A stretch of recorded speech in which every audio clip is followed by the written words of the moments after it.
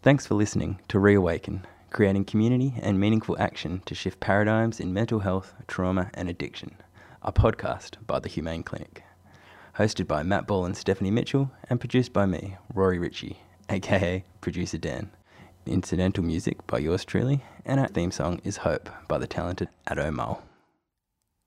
Everywhere people, in every place, all of the countries and each race need your hope. That's what this world is in need. Hope is in the water that sprouts the seed. Hope is the thing that stops you bleed. Hope is the irie in the... Hi and welcome to our Reawaken podcast. We're here today. I'm Stephanie and I'm here with Matt. Hi. And Rory. Hello. And we're going to be talking a little bit today about this new trend in psychedelic psychotherapy and some of our thoughts and where we might be going in the clinic, some ideas and some plans and things that have been meaningful to us, and so I'm looking forward to it. Yeah, and I want to add to that. You know, there's going to be a lived experience component to this podcast. So there's going to be two distinct types of lived experience. One of a psychotherapeutic psychedelic experience, and the other of a what might be seen as a illegal or narcotics based kind of illicit approach. And we're not advocating that anyone needs to do either. We're just talking about what can be taken and experienced in psychedelic. And I think too, I just really wanted to speak to, some listeners might not know that there's quite a bit of research going on at the moment. Yeah. There's a movement sort of internationally around the world where there's clinical trials going on around things like MDMA for PTSD, especially with war veterans. So can I just clarify on that? MDMA is the active ingredient in what is on the street called ecstasy, but it's actually a sort of chemical compound that was developed originally for therapeutic effects of medication, and PTSD is what we call post-traumatic stress disorder. And so there's other psychedelics that are being used, things like ketamine are shown to have some good results with people experiencing ongoing depression. And so each of these kind of psychedelic drugs seem to be being used differently by medical folk, people who are actually doing it through these government-funded trials or personally funded clinical trials. I think Ibogaine has been used a lot with addiction or something. And there might be other drugs. They're the only three that I kind of know. And so I suppose we're talking about it partly because as far as like the trauma field goes, this is becoming a new place where people are talking about the fact that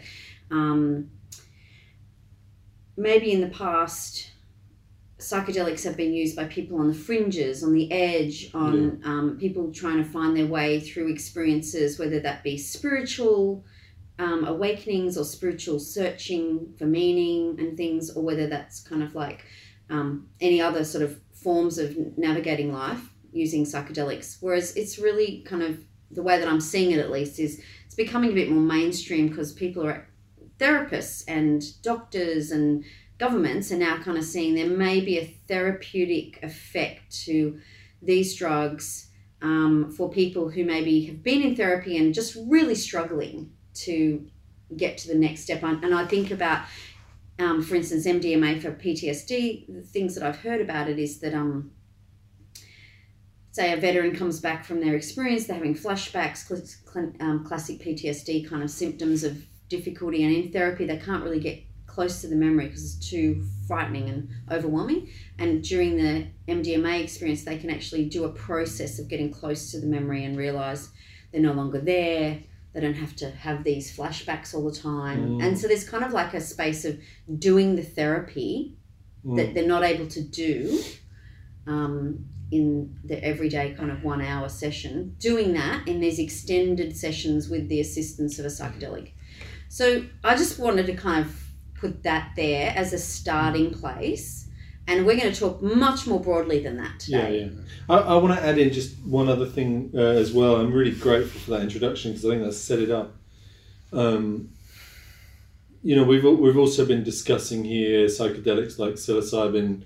I've been listening to some podcasts on Psychedelic Today, a podcast series about San Pedro, peyote, ayahuasca, those kind of hallucinogens that are, some of them are well known. It's not unusual in our country to go and colonize First Nation and Indigenous experiences. So there is a kind of fashion model of using ayahuasca in the West. And, I've had a pretty cynical view of it, really, that we're just trying to steal from other cultures. But I also noticed that as we've been talking about this the last few days at the clinic, we here have all got unique experiences of psychedelics, and we'll talk about that. And just this duality between having to give up what is the kind of rebellious naughtiness of it. Because our society, white Western models say psychedelics are terrible, and particularly in our work, people who are psychotic taking psychedelics, oh my goodness, this is anti-psychiatry, rebellious stuff. And I suppose it's actually been quite emancipating for me to be talking as the three of us, and sometimes Bernie, a colleague here, talking about the experience of psychedelics in a kind of sensible, skillful way, and valuing the variety of people's experiences on that, rather than it feeling rebellious and naughty. Yeah, great. And that's what I want to bring into this today. Just that it's okay to talk about this stuff. It doesn't mean anything to talk about it. No, and I think that's great. I'm really loving that you said that, because I think one of the things important is by talking about it doesn't mean we're sort of saying everyone should go out and do psychedelics, whether it's therapeutically or just illicitly. We're not actually saying anything. No. We're just talking about some experiences we've had, some musings, curiosity about where some of the trauma field is going. Yeah. And for me, whether you can have psychedelic experience without the drugs. What are we actually talking about in that space? Because I would say that you can, and I would say it happens a lot. Yeah. And we call it psychosis, dissociation, trauma reprocessing, whatever we want. Yeah. But when people are having experiences that are giving clarity and making visible the realities in their lives, is that not in part psychedelic? Did you have anything you wanted to say, Rory? We kind of dominated. Was there anything you wanted to say to set this up? Well, that's right. I've just been quietly listening. Just what Matt was saying, I tend to agree that we can get into these psychedelic states in other ways. But a question for me is there something to being administered a substance that puts you on a journey that you can't escape, that at different times you can maybe feel like, is this ever going to end, or is this permanent? And traveling through that journey, or through that journey in relationship with others or somebody else, and is there something meaningful to the start to finish process of the trip in inverted commas and the journey? Yeah. And does that even have a more broad reflection on, maybe life itself and the journey of life itself and experiences we have?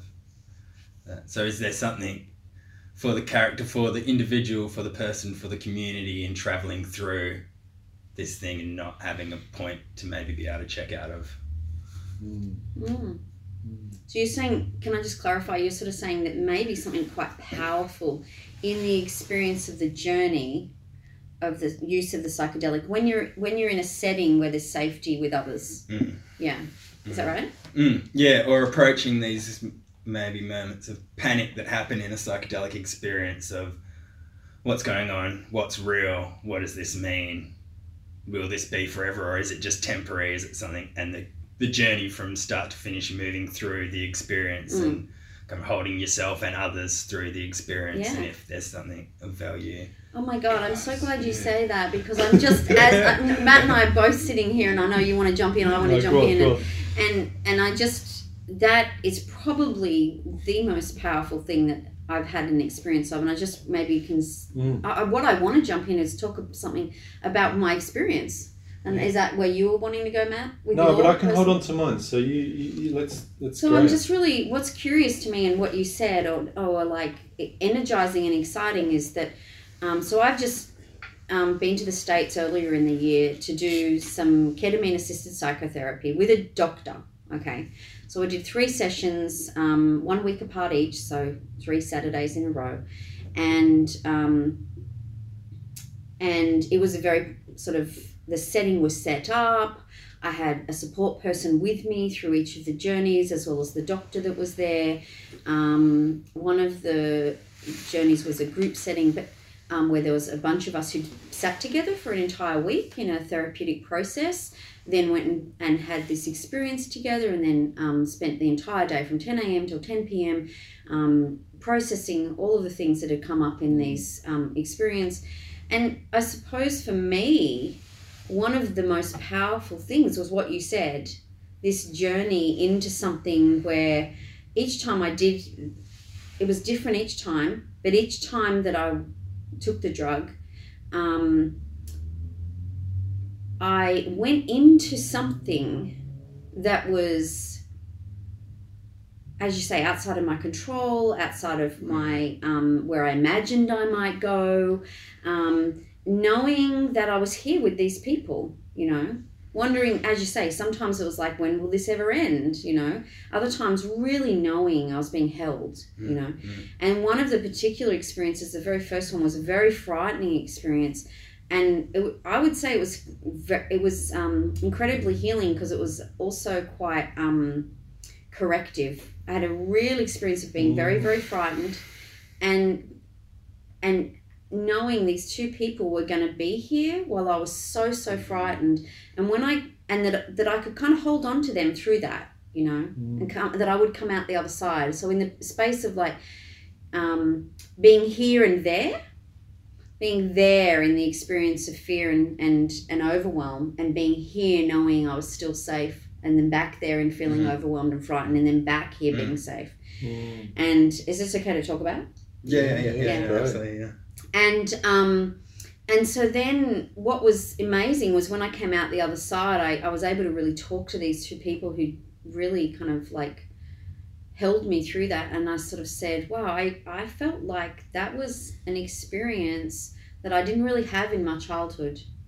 And this for me, because I'd gone into specifically process of trauma, like some trauma from my childhood. I didn't know which one it would be and what it would look like, and you can't gauge these things when you go in.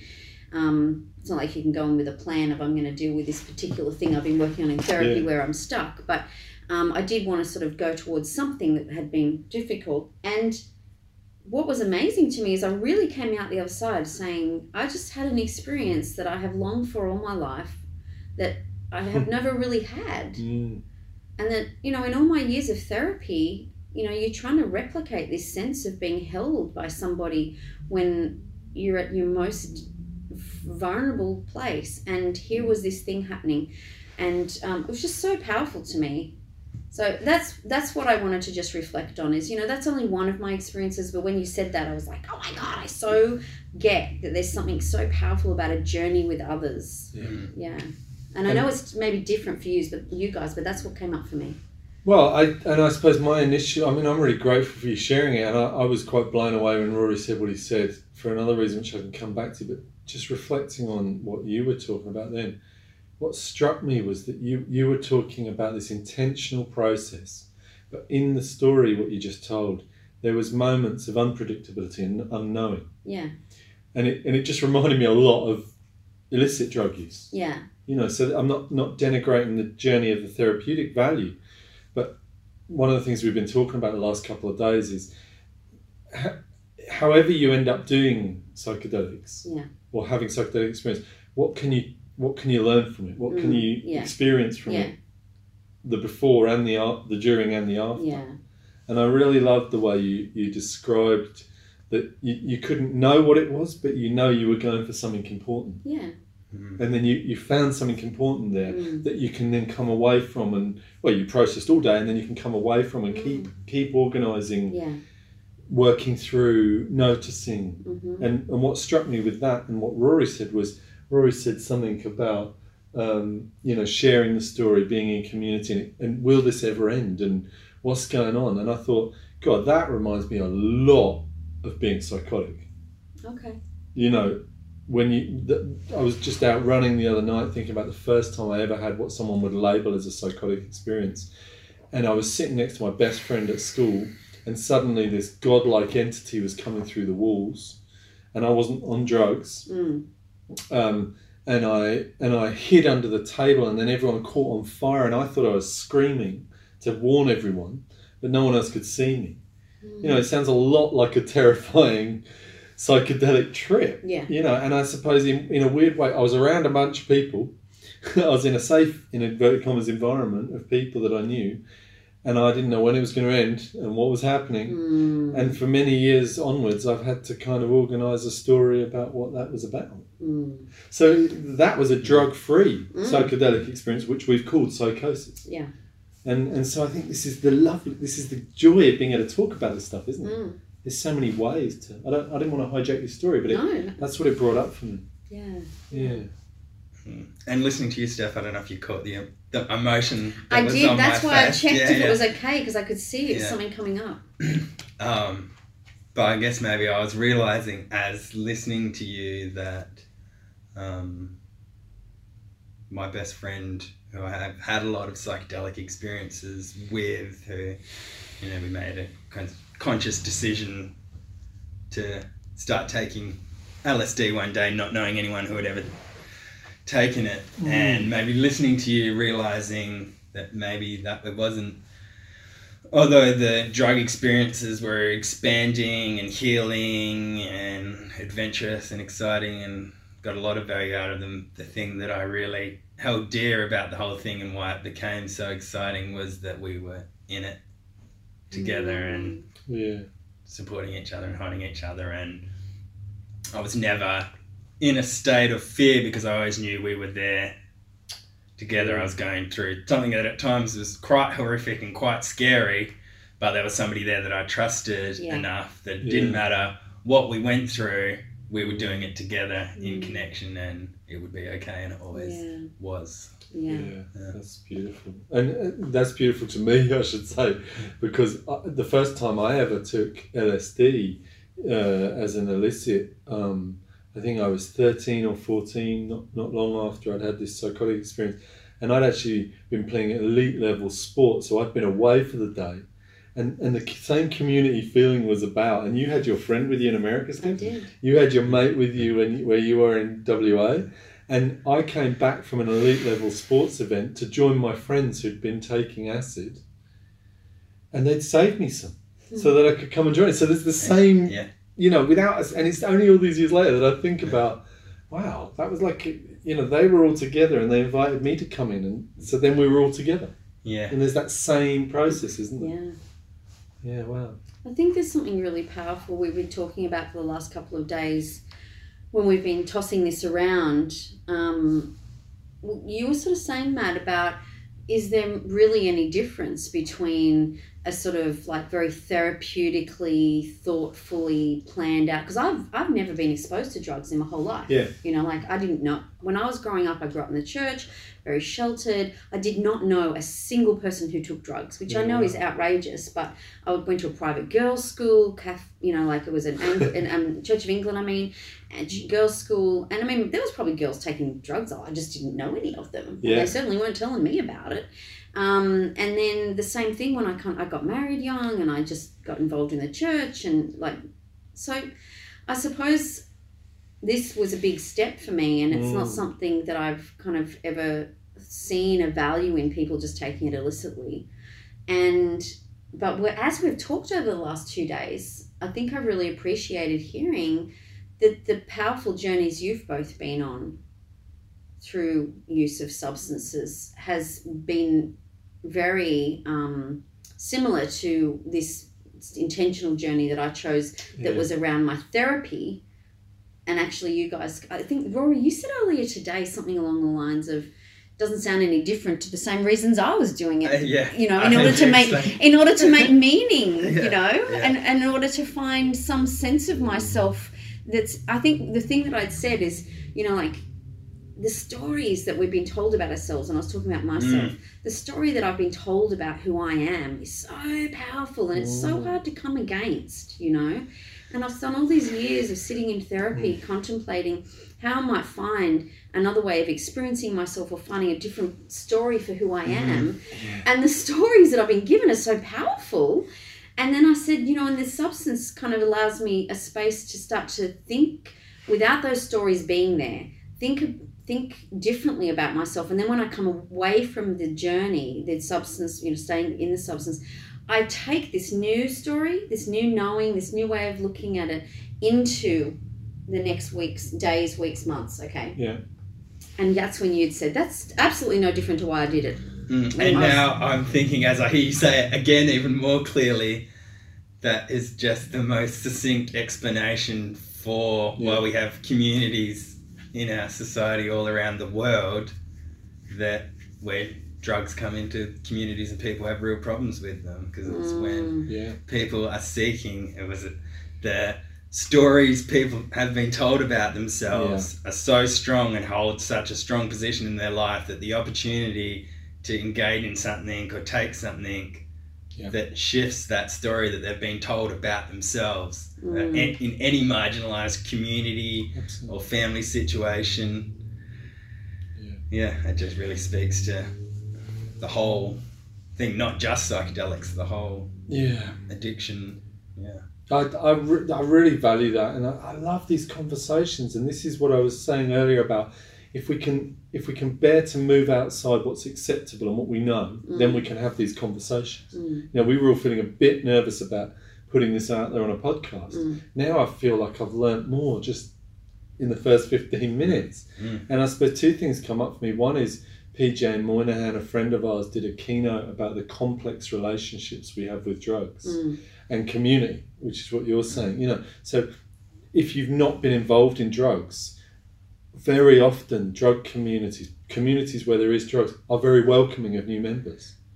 Now we can all have an opinion on that and a view on that, but if you're an isolated, liminal, marginalised person and there's a community that's welcoming you in, of course I'm not suggesting everyone go and join them, and there is of course unsafety in those places at times. But if I've got nothing else, then it's a very seductive place to move into.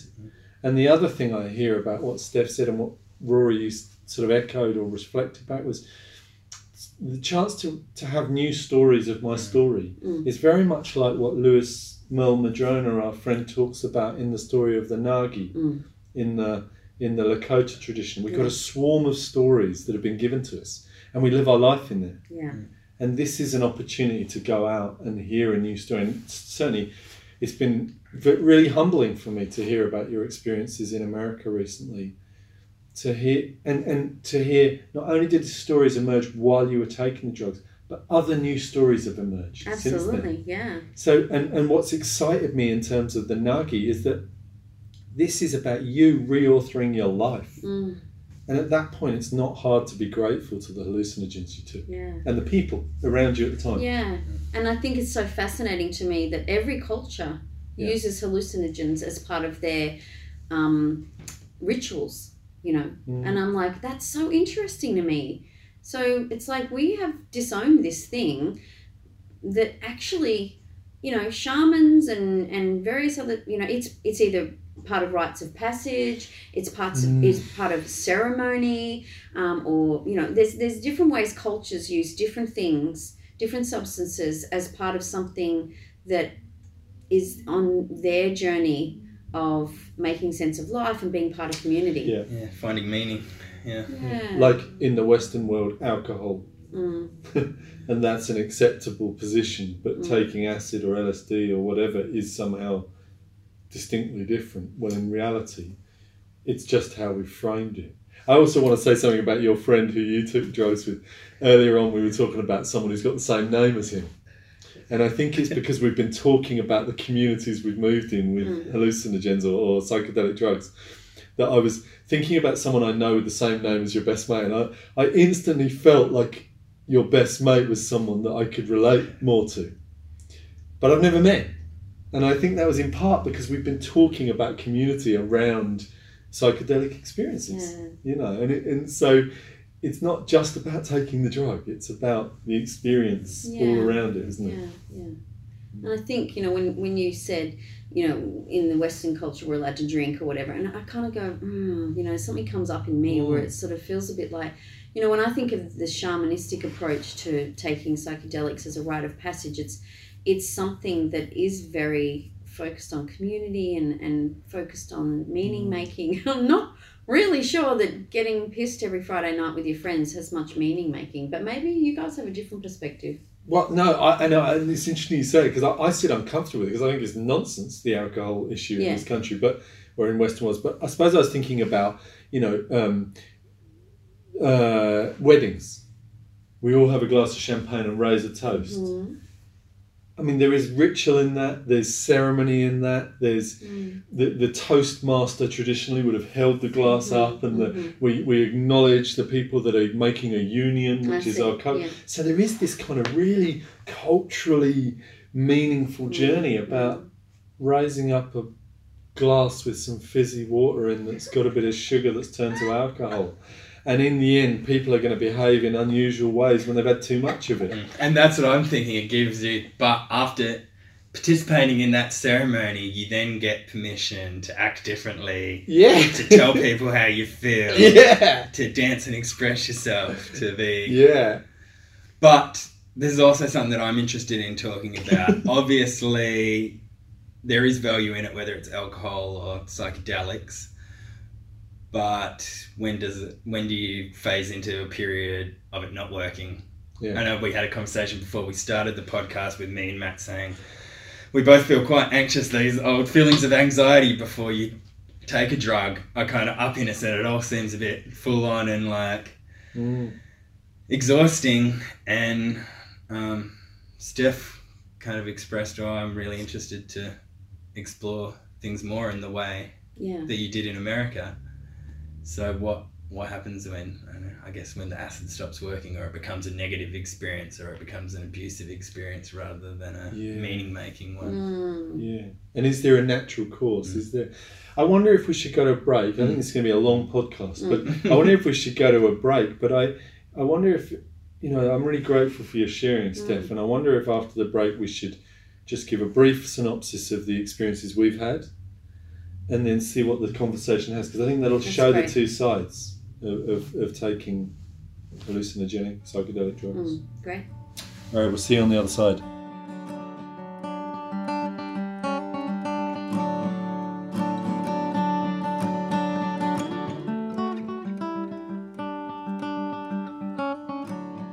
Okay, welcome back. We're back for the second part of the Reawaken podcast, conversations about psychedelics. What conversations we're having, and the current movement around the evidence bases that are emerging. I instantly feel awkward and uncomfortable about that. Maybe we'll talk about that. But I think we were going to touch on, Steph really generously shared about her recent experiences, and I think we'll hear more of that. But we're going to touch on some of the experiences Rory and I have had, which come from a very different direction. I don't know if you want to talk, or you want me to talk, or... No, you can start. All right, you just join in. Yeah.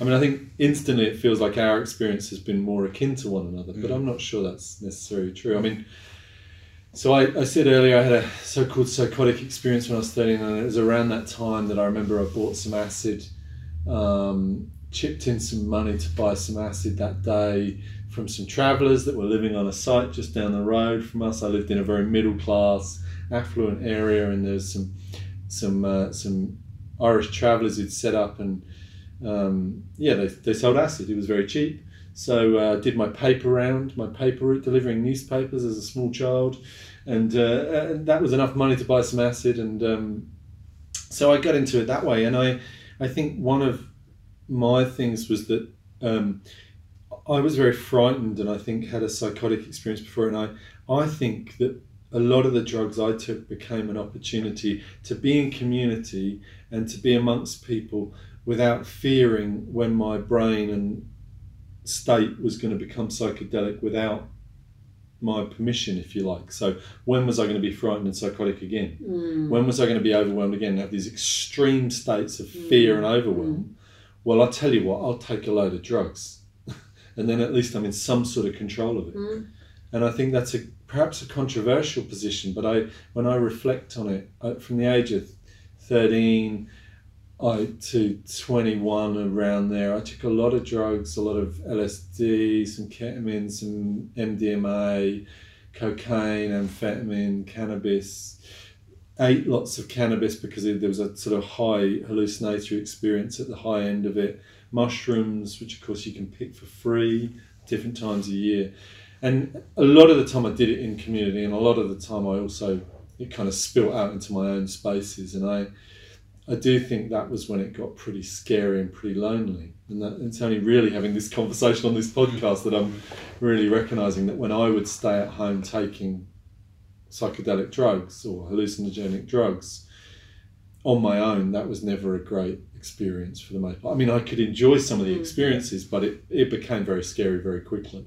And I would want community, but there was a shame about it. There was a guilt about it at times. There was perhaps even an embarrassment at not really being feeling in control of what I was doing, how many drugs I was taking. And then I think my experiences ended with me ending up in a psychiatric hospital and all those stories which have been told here before. But something Rory said about what happens when too much acid is enough, or enough acid is too much or something. And I suppose, I wonder if that's when I became psychotic. Not when I'd done so much drugs it had fried my brain, but it was no longer meeting the needs I had. So the drugs tailed off and my madness appeared. And that is quite controversial, I guess, because traditionally we'd say it was those drugs that made me psychotic. So that was kind of my broad experience. I don't know about you. Yeah, no, quite different, I think.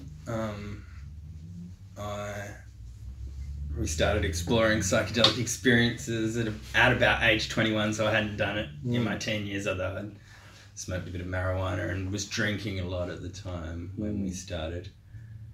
So my friend Josh and I decided we were going to take some LSD. And took it and had a really mind-altering, extreme experience and saw the world completely differently, healed several things that I was trying to deal with at the time in the very first trip. Following the very first trip, after kind of having a real problem with drinking through my teens and getting into trouble and fights and getting arrested and stuff, just completely stopped drinking for a period of maybe 6 to 9 months. I just didn't. And I'm kind of slowly started drinking again after that, but maybe not in the same way.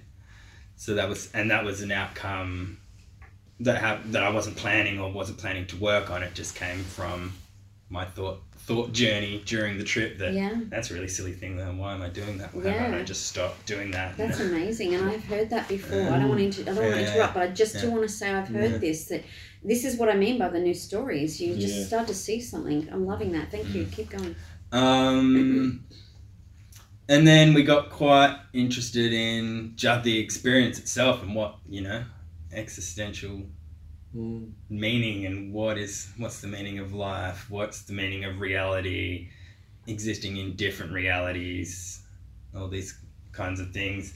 It began with me and Josh, and then our group kind of expanded into a band, into a house that was, a whole community and almost our own way of being. And I think it's when that community, that small community we created, began to run its course. Maybe everyone had kind of moved on. Maybe we were still there. Yeah. Kind of keeping the cogs rolling, that maybe didn't have so much of a place and the trips weren't as good and they didn't have as much impact, or we didn't get as much out of them. So like this question of, does it stop working after a while, or is it really about relationship and you only need X amount of experiences to come into relationship? Like for instance, now I wouldn't have a trip now and decide to stop drinking again, even though I don't drink the way I did when I was an 18-year-old. It's like rational for me to think, I'd just be a lot healthier if I just stopped drinking. But I don't think I could have that same realization again and reset the clock. You know, it's not like a paracetamol that might. You can't. It's like you can't really go in saying, "Oh, this is the outcome I'd like. I just like to get off sugar once and for all because I'm addicted, or I really want to stop fighting with my partner or something." Yeah. Oh, I'm loving this. I don't want to interrupt too much, but I'm loving this because when you're saying that, I'm thinking there is no way that I want the chaos of my poly drug use again. Because there's no space for it in my good life. But maybe I learned that through going through the experiences. And we're discussing, you know, whether we might have experiences, and I hope you don't mind me saying, I've heard you say, oh, well, you know, I couldn't do it now because of the responsibilities in my life. Maybe if I didn't have my kids around for 2 days, then that may be an opportunity to meditate on some psychedelics and explore the meaning of it. But when I hear you say that, I know, and you probably know as well, that you'll just spend 2 days thinking about your kids and wishing you were with them, and it feeling very strange that you're not. Yeah, absolutely. So there's a learning in that, isn't there? Yeah. You know, and I think that's for all of our different unique experiences. This is the after effects of the learnings. You know, maybe what I hear in that is, what choice does it give us? You know, and that you know, one of the things I wrote when you talked about the existential experiences, I remember before I ever took acid, I remember reading The Doors of Perception, Heaven and Hell by Aldous Huxley, which is a cliche in the psychedelic community. But I remember him describing the corduroy on his trousers when he'd taken mescaline. And there was something deeply resonant in me about how I perceived the world, the whole world. And what if I could have a substance that would shift it to give it a new experience? So although it looked hedonistic and chaotic, and it was, even before I ever took acid, I was interested in, you know, as Aldous Huxley had shifted his perception of his corduroy trousers, I was kind of so confused about the world. I was wanting to shift my perception. And that then doesn't sound terribly different to your experience. No, yeah. And I think what's powerful is, as you guys have been talking, I've just been reflecting. I think, Matt, you and I have been talking about how since I've come back from the US, I'm changing, and I think that we talked about this actually. That you've come back from the UK, I've come back from the US, and there's been some shifts in both of us out of our experiences. Mine's been through a psychedelic journey as well as some other therapy journeys in a group setting over 2 weeks, and yours has been hanging out with a community. If we think about settings, you know. And the empowerment of being around some women who just call things out and excuse me, and that we've both kind of come back in this place of change, and it has been really powerful for me. That I feel like my son actually said to me the other day, because my husband and I, you know, we had some shifts in our relationship too, and Jordan said to me, he goes, "You and Dad just talking differently these days." Wow. And I went, okay. Wow. I knew that we'd been, you know, like anyone who's had a long-term relationship knows you have 1 or 2 arguments that you just have for like 30 years, you know, and it doesn't seem to matter how many times you talk about it and you try and resolve the darn thing, you just argue about the same thing forever. Well, we've just gotten to a place where finally talked about this argument that we've had for 30 years in a new way. It's so incredible, and I think it's because I've come back feeling differently about who I am and these stories I've been told about who I am. Yeah, I love that, because I think that's a really, you know, if we think about the sort of rebellious idea of psychedelics, which, I mean, we're recording this in South Australia. I'm going to make the point that South Australia and mental health is extraordinarily conservative. You know, we diagnose, we drug, and we treat people here. And we're talking about an alternative. And so then we need to find ways to bridge that gap. And I love what you've said, because probably most people can realise, yes, in long-term relationships we have the same conversations, and we might even fantasise and hope that we could change the way that conversation happens. So what you're describing to us here is how that can actually happen with the support of psychedelics. Yeah. It doesn't have to be these enormous trips that we can't organise. Yeah. It can just be it can just be as subtle as a shift in a relationship, because we've been into a space and a state and an experience that allows us to move into new places in ourselves. Yeah. Even our conversation yesterday, you came in saying something, and I might have normally in the past kind of gone, oh, well, Matt's got a pretty strong opinion. I don't agree with him, but I'll sit back and just let him have it. And I was like, I really disagree, Matt, and actually I feel pretty defensive, and I'm going to call you on this thing because I think you're full of bullshit, And then as I did that, you were able to go, well, I disagree with you. And then I was like, well, I can see your point, and you're like, I can see yours, and I think that's part of what I'm saying. There's been shifts in me having a voice, And out of yesterday's conversation, me and Rory sat there, and Rory in the afternoon early afternoon went, God, it feels good today. There's an interest around today. Yeah. And I think it was because we were free to have the conversations. Yeah. I suppose one thing then I wanted to bring up was yesterday we were talking, and it seems important as we got into this conversation that you just talked about yesterday, Steph, we'd kind of moved through our butting up against each other, and the whole room then, the three of us, and Bernie was with us, and we were talking about it, and Rory was talking about sort of LSD trips of going beyond the hallucination-y psychedelic experience into a new space. I don't know if you want to talk to that, or Steph, you want to go? So our general approach was whatever somebody tells you a dose is, at least double or triple or even more that, to ensure that you fully cross over the psychedelic wall, maybe you would call it. So yeah, I was thinking about it this morning, and I think, was it you, Steph, who you were saying, you want some room to not be completely overwhelmed and to feel like you can do some work in the space, maybe. You mean during taking the psychedelic? Yeah. No, I think what I was saying was, for me, I'm really not interested in having a psychedelic experience just purely for that sort of sense of like, oh man, it's a trip. I'm just seeing like we're all one, and and there's like all the clouds are like angels.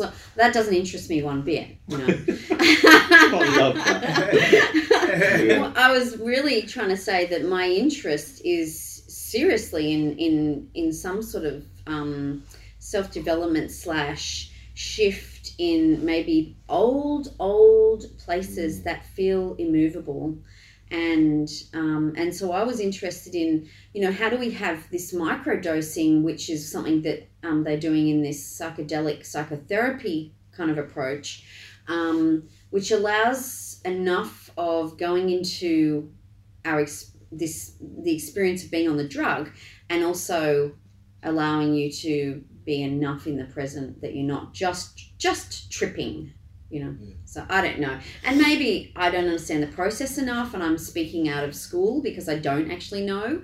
When I was in my very first journey, I was pretty out of control. Like it was an intense experience. And I also would say I just had some knowing of being here and there as well. And I don't know whether you guys, if you're sort of saying take 2 or 3 times what they suggest, get that same experience. And so I guess I would say that the self-exploration or work on self or whatever we're calling it, I think that the experience itself and having a very heavy psychedelic experience and crossing into this kind of ego tripping part of the experience, I think that's where the real work is done. So kind of closing and like talking about being on the trip as well. I feel if you have one foot still in the kind of normal reality, right, then you can never fully give yourself up to that. That's what can be something a I've scary heard. Psychedelic experience. So you almost have to close the gate behind you and trust that you're leaving through a different gate. I've heard this said in a way that kind of says, if you're afraid, go towards it during the experience. And maybe I'm overstating what happened for me. I wasn't sure I wasn't going to die. Yeah. So, like, I was definitely in the experience, and I was literally holding the person's hand so freaking tight because I thought that I was going to get sucked into that. And so I'm just, I suppose what I'm saying is I did feel like I really let myself go into it, and I would be in it and in it and in it, and every now and again I would have this tiny glimmer that maybe I wouldn't be completely lost into whatever that was. So you're saying you let yourself completely go in. There's no sense of knowing that completely you're going to come out. Completely go in, almost to the point where not only can't you feel another person's hand, you're not quite sure if you can conceive of what a human hand actually is or remember it. Yeah, I would relate to that experience, Rory, but I would also say, Steph, that, you know, wondering if you're going to survive the trip is fairly psychedelic. Yes. You know, so it's just really interesting. It's quite... healing is probably the wrong word, but connecting to kind of hear that whilst we're talking about different ways, different experiences, there's commonality in the experiences. Because for me, there was a nihilism in my drug use, particularly the psychedelic drug use. I wanted, you know, I think, Rory, you're explaining it more skillfully. I wanted disconnection from the world in which I lived, because the world in which I lived was not okay. And so I wanted an extreme perceptual difference of the world I lived in so that I could be in it. So there's this kind of paradox that getting completely whacked on the psychedelic would remove me enough. So it's not that dissimilar to what you're saying about closing the gate, but yours sounds much more refined. Mine was, and I'm not saying it's right, but mine was a hedonistic. I suppose yours was as well. But it was very much, I'll take whatever I need to take to get out of this space. And maybe that's... See, and I don't think our experiences were quite the same. No. We had kind of big experiences, kind of quite consumed with the sensory experience of it, but in the context of what are our lives all about. So I guess once I'd healed the things that I felt that I felt I needed to heal, and we continued on that journey, then the question to be answered, or the thing to be healed, was an existential question of what is existence. And it's interesting because I went there. I remember reading into the bloody what's it called, the Celestine Prophecy. Goodness gracious me, about as unhallucinogenic as you can be, but it, you know, it was a best-selling book at the time, and that became a real kind of way for me to go into mad states of drug use and then come out and have a narrative to kind of guide me.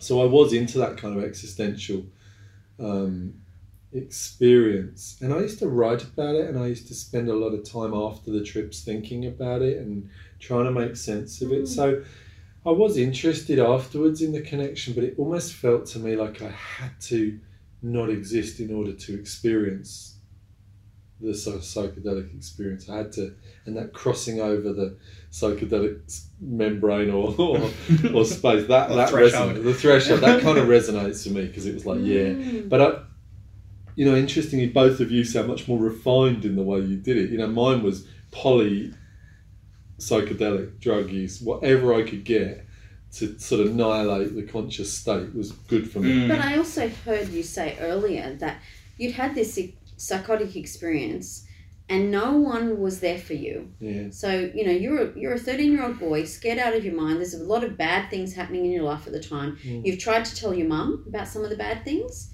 and wasn't really necessarily believed or taken seriously. You've had this experience in school, and the school's kind of gone, oh, come on, Matt, stop being a bit naughty. Sent you to the sick bay, you know. And so in my mind, it's kind of like you've had this terrifying experience, and you want to make sure you keep away from that. So let's do a lot of drugs that take you out of anything that's scary, but in a way that's kind of measured enough. Yeah. Oh, I've got control of this. I'm going to take an actual trip. If it's scary, it'll end. Yeah.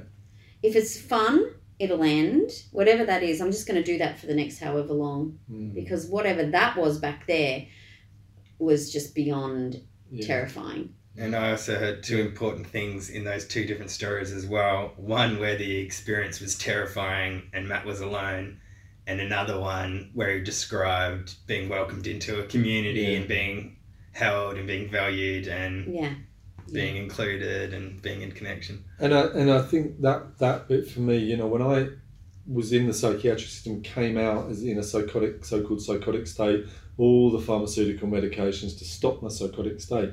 When I lived in a community of people who were said to be treatment-resistant psychotic, I would say that was quite a psychedelic place at times. If you consider that people were having deep perceptual realities that were different to everyone else, but we did it in community. And so there was a kind of generic acceptance that the states people were in were okay. And we would often sit in a lounge and people would talk about their extreme states, which, if we were on acid, we call them hallucinogenic. Sounds very familiar, you know, and you were doing with your ketamine in America, you know. So it wasn't prescribed and designed, but we were sitting around having essentially natural psychedelic states, which we call psychosis in our society. But actually, some of them were very healing, I really think. Some of them were very healing. We'd often get up and trudge down the pub together after sitting for 3 hours, you know, and that sounds a lot like taking acid, you know, or going for dinner after you've done some ketamine or whatever. So it's really interesting to unpack, isn't it, the similarities rather than seeing always the differences. And I think it's interesting because I'm reading the Michael Pollan book at the moment. What's it called? Good question. Oh, that's right. I thought you remembered the name of it. So, but he, you know, he talks about how the name psychedelic came in, you know, like, and what I love about it is it sort of means to see, doesn't it? Something about the mind. Yeah. Yeah, we could just touch on that. Where we get, in modern language, we get the word psychedelic from Aldous Huxley and Humphrey Osmond. But really it comes, you know, from psych, for the mind, to probably going to pronounce it wrong, deloon, to make visible or reveal, or delos, the visible, clear. So we're talking about, and even to shine, you know, we're seeing the emergence of clarity and in the mind. Something in the mind becomes available to us that wasn't available before. And I think one of my real interests is that, you know, Carl Jung says, you know, like, unless we make conscious what is unconscious, it'll just run our lives. And so, you know, all of our psychology and all the current CBT and blah, blah, blah is all based on the conscious mind, okay? Yeah. It doesn't work. People are doing backflips in their conscious mind to try and change behaviour, to try and feel better, to try and, you know, breathe and be mindful and whatever the thing is. And if it worked, there'd be some very wealthy people that would have very full books and everyone else would be out of a job, okay? But there are, we'd all be out of a job, okay, because we don't do that kind of work. And the psychologists would have their 12 sessions and then people would get better and everyone would be happy. Well, not actually, because none of the psychologists have a job. It doesn't work. What works is this process within the unconscious mind. Yeah. And what is hidden is hidden. I just love that the psychedelics really sounds like, I love the etiology of the word, because that's been my experience, and what I'm hearing emerge is from these, you know, these clinical trials and things, is what sounds like these cultures have known for a very long time, that they do allow us to go into the unconscious mind and find something new. And they would even go a step further and say there's something spiritual about it. Yeah. And so, I mean, I'm curious about that, but and I know we have to wrap up, but just to say that I've lost my train of thought, doesn't it? Yeah. Well, maybe we could just do a round before we wrap up. I mean, I'm mindful, one thing that I want to be just clear up on this podcast is, you know, I think I've probably given a description of a fairly chaotic use of psychedelics and hallucinogens in a distressed life. But I also want to say that there was a lot of pleasure in it. So, and I think it's okay for us to take pleasure. We are societies that relentlessly seek pleasure. And I'm really, you know, I just remember what I was going to say, which is so important to that, is that what I'm loving about this conversation that started actually yesterday and finishing off, really making available here in this space for everyone, is I think in the past I haven't valued a illicit journey as anything that might be meaningful to a person. And then when I went and did this kind of like very measured psychotherapy journey using a substance, I had thought, you know, it was intentional. But I'm really hearing that it sounds like there's things available to people no matter how it's kind of able to be processed and available to someone. Like however you kind of going into the experience, something valuable is there to be to emerge if there's safety. And I think you talked about setting, and I think that's so important. And we haven't even got to talk about non-psychedelics around psychedelic experiences, which is going to have to be another podcast because that's so exciting. So the next podcast is going to be non-drug psychedelic experiences. Yes, absolutely. And Rory, did you have? Only I think the bit we missed that I wanted to cover was what do we think's happening that makes this change or reauthoring of our own story available. So is it a reducing of the amount of fear when we're on psychedelics to be in connection with somebody or to explore things in ourselves, or is it simply, or not so simply, an extreme state of overwhelm that makes us available to ourselves or others? And I guess that maybe touches on the non-drug psychedelic story, is that I know I felt able to be close to people when I'm in states of being really overwhelmed, almost in a similar way. You know, things are so big and uncontrollable and overwhelming that the usual things that are in the way of being in connection with somebody, whether it's, you know, in spirit or mind or physically just grabbing hold of somebody and saying, I just need to hold on to you at the moment.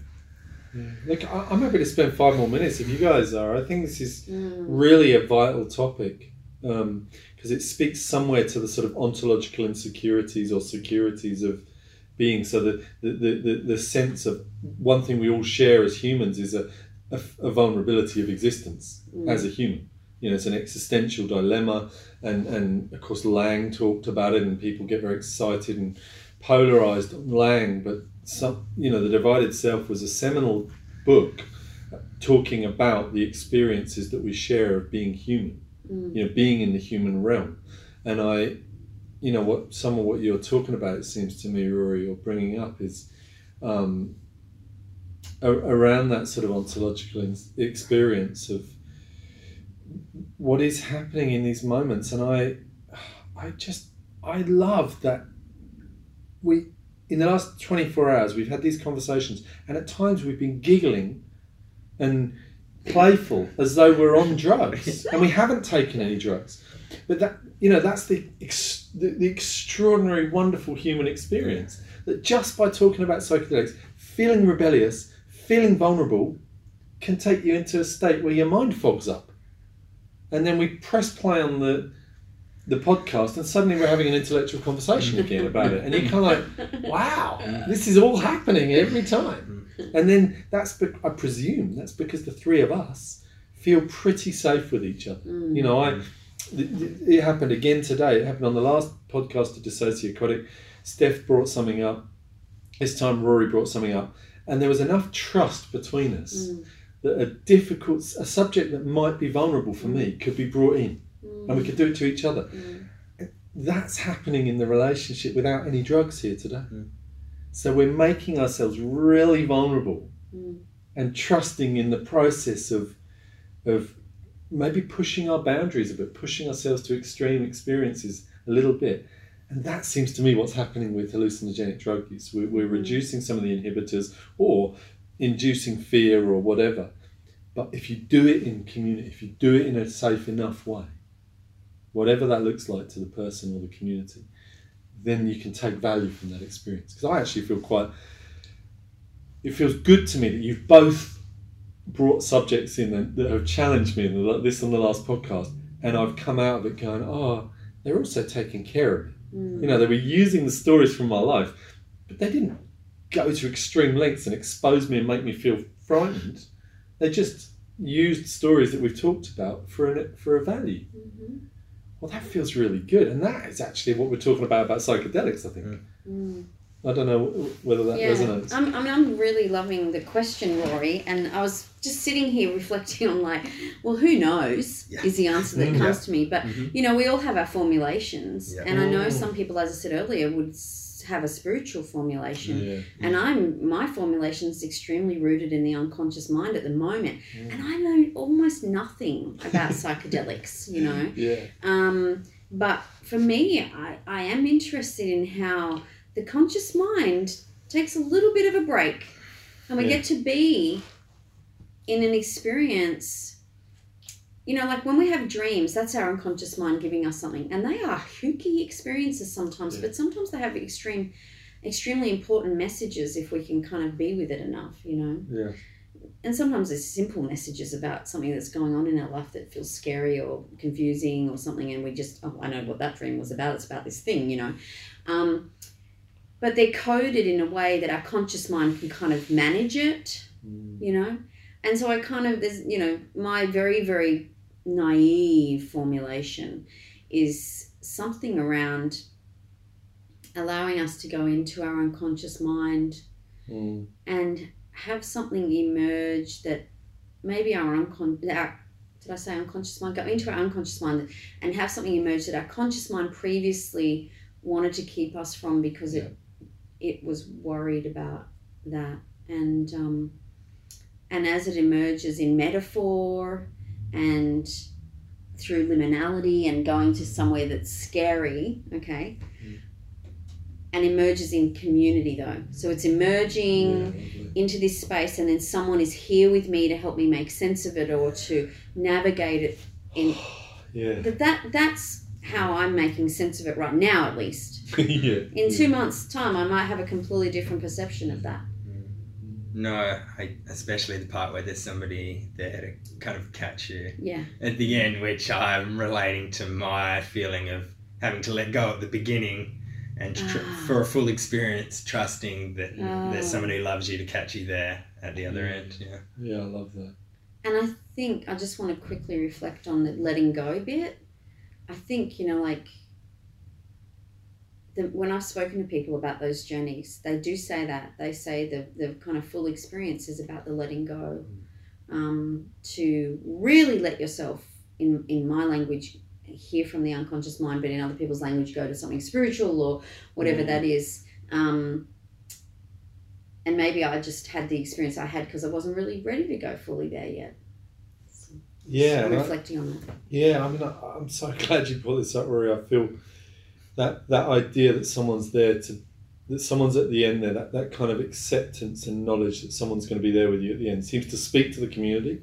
But if I bring it back to psychotherapy work, you know, when we start dialoguing with voices or parts, or we use deep metaphors of animals living inside people as metaphors for the level of feeling, or we embrace people's spiritual meaning in dilemmas, I think one of the things we should be offering as therapists is that we're going to be there throughout that journey. You know, both in the individual session and the longer term. And that then makes, you know, what we can talk about in another podcast, that idea of the non-drug psychedelic experience. That's that component again, that people can go to extreme psychedelic states in a relationship if they can both let go, shut the gate as Rory talked about, but know that you're going to be there caught and held at the end in a loving, and you use the word loving, I'm so grateful, loving relationship. And what you brought in, I think, was something that we are almost frightened of talking about in anything other than a kind of structured, rigid way, which is the unconscious. Now, of course we don't know it, it's unconscious, but it's important to know that we are more than the conscious we have to present. You know, and so that's the gift, isn't it? People can shut the gate, come into contact with something else, spiritual, emotional, unconscious, whatever, knowing that the loving safety is at the end, and then they can do exactly what we've all been talking about, is look back at those experiences and begin to organise them, make some sense out of them. And all the way through, it's within a community. And that feels like what we've been talking about. Yeah, it feels nice. Anything to say before we That feels pretty complete for me. Yeah. Well, like I feel really grateful to you both, and grateful to me, grateful to the three of us that we've shared. So, it's been a lovely space and big journeys. Yeah. And I'm excited. We're going to be doing a psychedelic psychotherapy training coming up in May and June. Yep. Matt and I, and maybe Rory if you want to join us, and seeing where that takes us in the clinic, in the humane clinic. Yeah, absolutely. Yeah. All right. Thank you all so much. Thank you. Thank See you. the listeners on the next podcast. Yeah. Something else about psychedelics and non-drugs. Okay. Goodbye from Reawaken.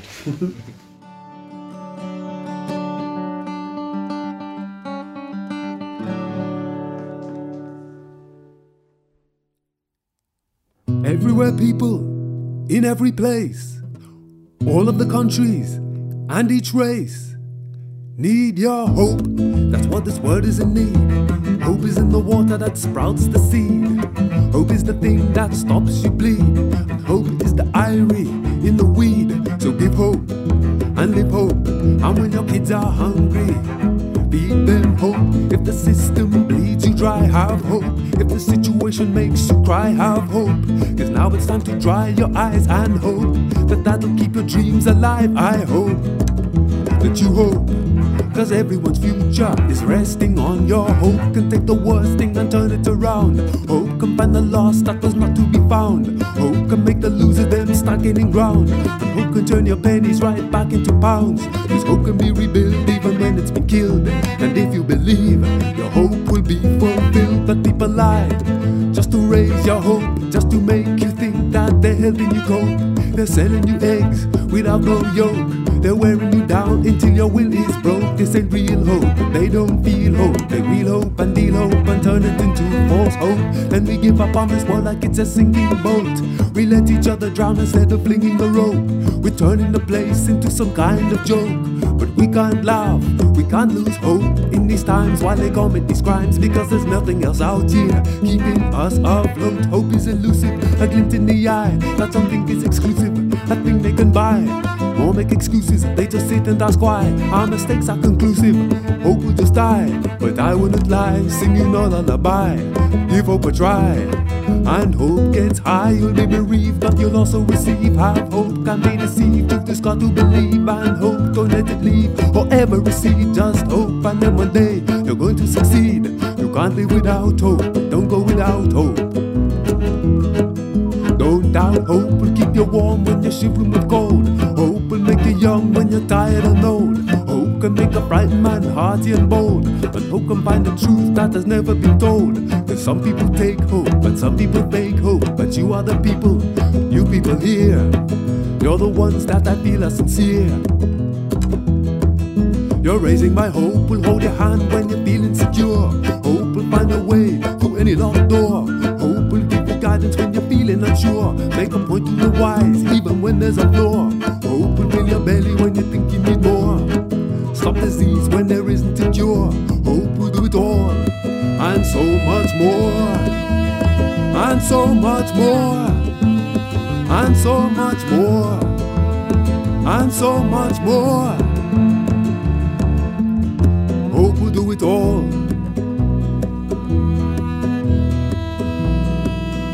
and so much more.